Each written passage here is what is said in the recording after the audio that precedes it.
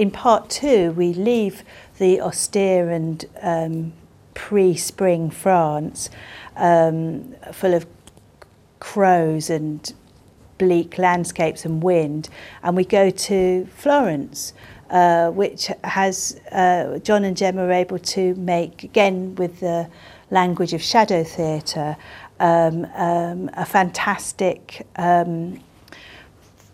skyscape or a cityscape with things that we recognise about Florence, the Duomo, the Medici castle. So recognisably, oh yes, there's Florence. And the most fun, I think, was had in the scene in which Parolles is ambushed because he walks through the forest and he's scared to death by a wolf and an owl, which they made by making the shadow puppets. And again, that's a really nice thing to get the actor to play with what's essentially a shadow, and that to be a part of the story.